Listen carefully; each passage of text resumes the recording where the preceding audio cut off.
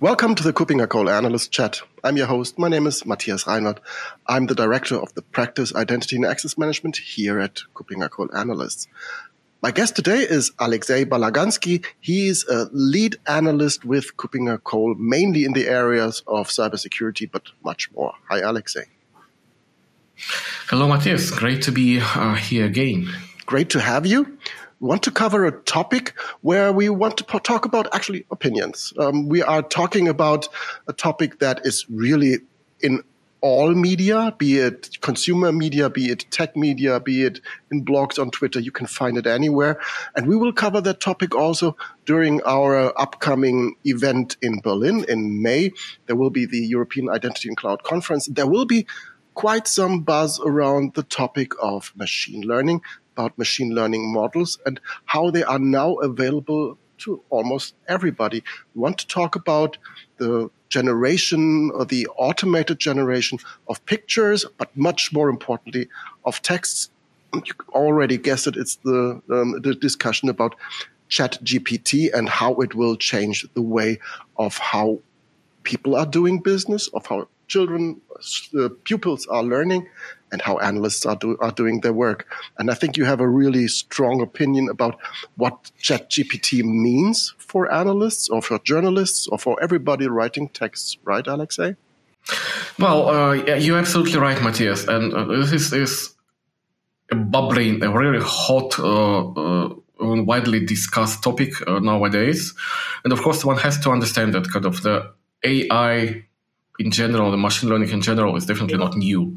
I mean, we've been using AI/ML tools for decades, really. What people are now talking about is this new generations of tools, which to many people just look like magic, basically. I mean, wow, now a machine learning tool, basically a robot can draw a picture and it will look much better than, for example, any picture I could draw. Or wow, a chatbot can actually not just reply to your ticket order, for example, as it could do 20 years ago. It can actually write an essay for you. Or even, I don't know, there have been experiments where students have actually successfully submitted a diploma written entirely by ChatGPT. And it was accepted. It was not a really good mark in the end, but it was good enough for human academics to think that it was a real diploma. So yeah, stuff's happening, really exciting stuff. But as always, exciting things sometimes cause overreaction. And in that sense, I am definitely a skeptic. Maybe I am even slightly too old for that, or maybe it's just my background, since I actually have a degree in applied mathematics, so statistics and all those methods which actually used in machine learning are my specialty, or at least were 20-something years ago. So I just cannot look at it as a magic trick. I'm looking at all these developments some degree of skepticism and trying to understand, is it really worth it?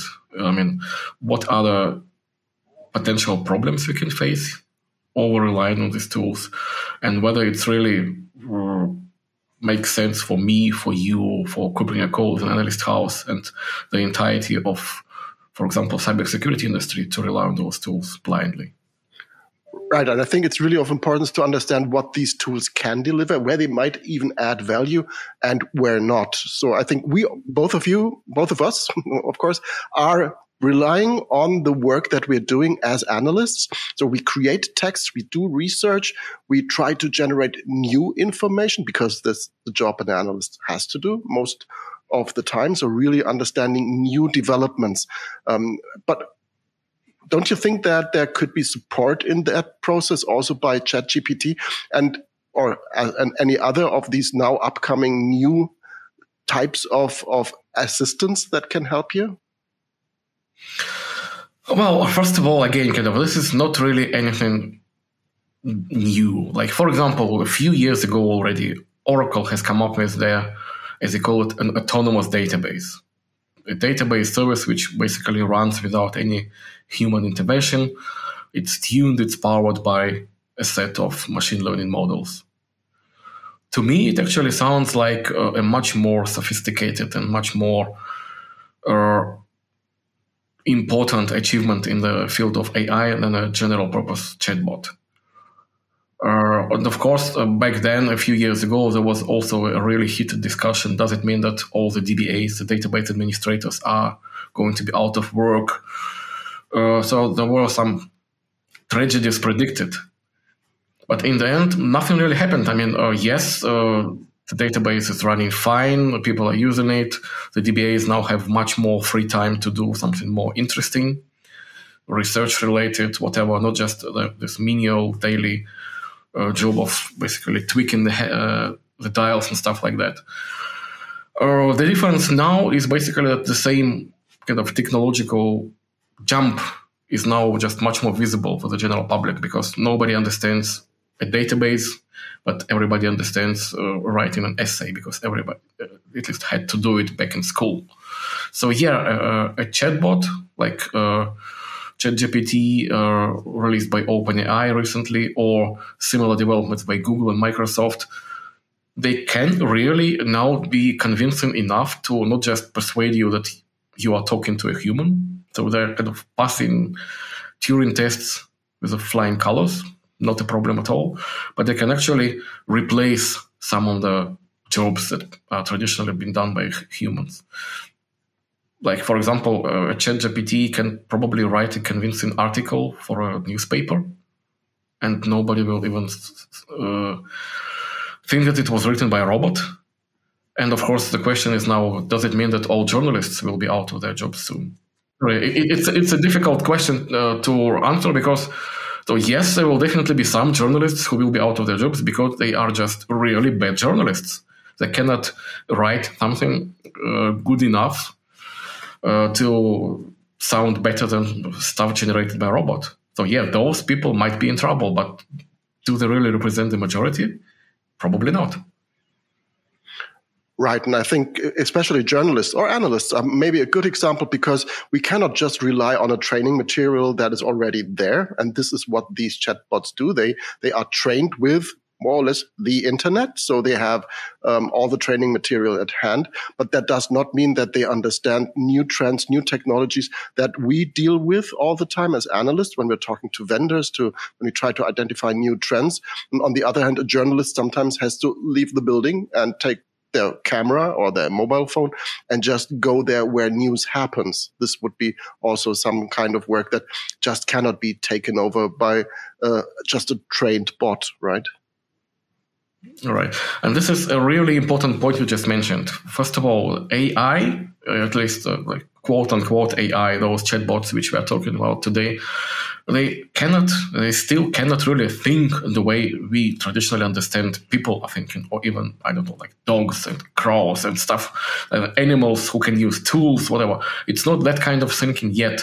It's basically just using lots of computing power and massive amounts of data to do mathematics, to recombine those data to find patterns, to detect anomalies, to apply some algorithm and to produce some really interesting outcomes. And of course, those outcomes can be generated much faster than a human would do. So yeah, we are already in there when writing an essay can be done much faster than by a human. But again, it says nothing about the quality of the output. As you just mentioned, AIs, machine learning models, are trained on data, and they're still trained by humans. The data is never current enough. It's never complete enough. It always has inherent biases. We all know those stories from the past where an image recognition model cannot reliably detect black people, for example, because just nobody bothered to train it on black people. Or if you're going back to cybersecurity, I mean, new stuff happens not just daily, but every second, literally. And unless you ensure that your model knows about that stuff, that it's updated and retrained, if not every second, but at least like every hour, it will never be current enough to keep up with malicious actors. But in the end, again, it's just kind of a machine learning model and AI in the modern understanding, it just does not have its own voice. It doesn't have its own opinion. It's all basically rehashing and combining existing data. So would you want to read a journalist who has no opinion? Would you want to hear an analyst who has absolutely nothing to say on the subject other than repeating you the same stories you've probably read somewhere else? Probably not. So to me, it's much less a technology issue. It's a purely a reputational issue. Like, I would just proclaim zero trust for AI. Like, fine, ChatGPT has its uses, Telly or Midjourney or whatever the other image generation tools have the uses, but not for me as an analyst. As an analyst, my most valuable contribution to any discussion or research is my opinion, after all, and my expertise. And both just cannot be replaced by an AI, at least yet. At least I hope so. So I just say zero trust for AI. I will never use ChatGPT for anything regarding my work, because why should I? If I'm looking for some existing information, well, Wikipedia is still pretty useful. If I'm using for hands-on information, just as you mentioned, like a journalist would take a camera and actually travel to like a war region, for example, and find something himself. Yeah, I would rather do my own research than relying on someone else's rehashing of data. And in the end, it's my reputation at stake. It's my opinion that counts. And of course, I would still value a human opinion much higher than one from a chatbot. Do you fear being exploited by models that are trained on the data that you produce, on your intellectual property? Do you expect that to be an issue in the future? As it is trained with everything that's around, it might be trained with what you and I say. Well, I can totally understand the frustration of people like artists, because, for example, those were the people affected kind of the first time those image generation networks have appeared, especially those artists who just said, hey, look, this picture, I mean, it has like the face of my older work, or I don't know, the legs from some other artist's work. It's just a combination of existing parts. So yeah, in a way, I can understand their frustration. For me as an analyst, as I'm mostly writing texts, I'm mostly kind of dealing with less artistic and more factual data. It's probably less relevant because, again, kind of you cannot patent, you cannot claim ownership on facts. So I would rather say no. I'm totally fine if a chatbot reuses my research, provided, of course, it cites me as a source or cites copying a call as a source. It would help us to spread the awareness of our research.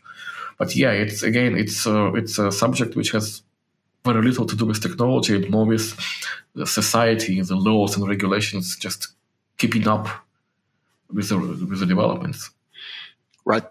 This is really a podcast episode that contains opinions and expectations. One thing that I'm not quite sure really what that means when it comes to the far future. If we think of more and more content on the internet being generated by those AIs, these machine learning processes, and we should expect that because that is happening just right now. And if we have other or the same machine learning models being trained with data that has been generated in that way, does that also, or could that mean that we are narrowing down our intellectual scope, because it will be again and again something that is reproduced and rearranged, but it's just more of the same? If any one of our listeners is really interested in these philosophical and conceptual ideas, I could only recommend reading a really famous book by Polish author Stanisław Lem. He actually, I think it was at least 50 or 60 years ago, he has written a major study of this. I think the book is called The Sum of Technology. And it basically, back then, he predicted a lot of the modern developments, the AI, the virtual reality, the kind of self-thinking military weapons and stuff like that. And yes, kind of with the amount of data the society, the humankind now produces, and I remember hearing somewhere that like the 90% of all data we have collectively produced through the entire history has been generated 2 years ago. So the amount of data grows exponentially. We just don't have enough humans to make sense of all this data. So yeah, we absolutely need AIs, we absolutely need machine learning models to deal with that information and kind of not just regurgitate, but actually process and hopefully skillfully making some conclusions from that data and basically bringing those conclusions back to us, because it will never work otherwise. But we have to understand the quality of these conclusions depends heavily on the quality of the inputs. And the inputs is still us, basically. It's still our data, it's still our biases, it's still our garbage in, garbage out in the end. And we have to work as hard as possible to prevent that. There are some really interesting developments happening with regards to explainability of AI models, with prevention of biases, whether it's like racial or national or whatever, or any other type of bias. Some are conscious, some are unconscious, but it has to be somehow measured and understood. And yes, there are tools for that as well already, just like there are tools for actually detecting the traces of ChatGPT in your essay. And again, it goes back to the reputation issue. Like, yeah, if you are a student, you can absolutely submit your next literary essay to your school professor using ChatGPT. You will probably save 2 hours of your life doing that. But the professor will use an existing tool to detect your cheating, and it will take him 1 minute. Do you think the risk is worth it? I would say probably not. And the risk is the same for me as an analyst. I could absolutely probably write my next product review using ChatGPT, but I will be detected even before it's published. And my reputation would be, if not ruined, but at least tarnished. Like, do I want to do it? No, I definitely don't. And this is my firm opinion. AI is still a tool. AI is still an extremely useful tool. Those models will grow in applications and importance in the future. But at least I really hope that in my lifetime, no AI will replace me. And I will do my best expressing opinions and providing points for discussions and so on to make sure that at least I am more interesting than ChatGPT. I fully agree on that. But nevertheless, the genie's out of the bottle. The tools are there. And you rightfully said it's a tool. It's a set of tools that can assist us, that can maybe make life easier in some parts, but it cannot and it will not replace everything that is around creativity and really innovativeness. The tool itself they are innovative. There are great technologies in there, but it depends on how we use that. We will continue that discussion at EIC with other standpoints, with maybe more optimistic, more forward-looking standpoints as well. So this is a great discussion. If you agree with Alexei, if you disagree with Alexei, leave your comment on YouTube in the comment section below this video. If you want to continue that discussion, please join us at EIC, because there will be several tracks around that topic. I'm invited. I will be a speaker on that panel. I'm really looking forward to that as well. And while we are not yet at EIC, please be careful for what and how you use these tools. Have fun with them, but take it with a pinch of salt, as Alexei said. Additional thoughts from your side? Yes, absolutely, Matthias. We can encourage everyone to make fun with those tools, try to understand whether it can actually be useful for very specific business and cybersecurity and maybe even identity-related applications, but just be aware of all the potential risks.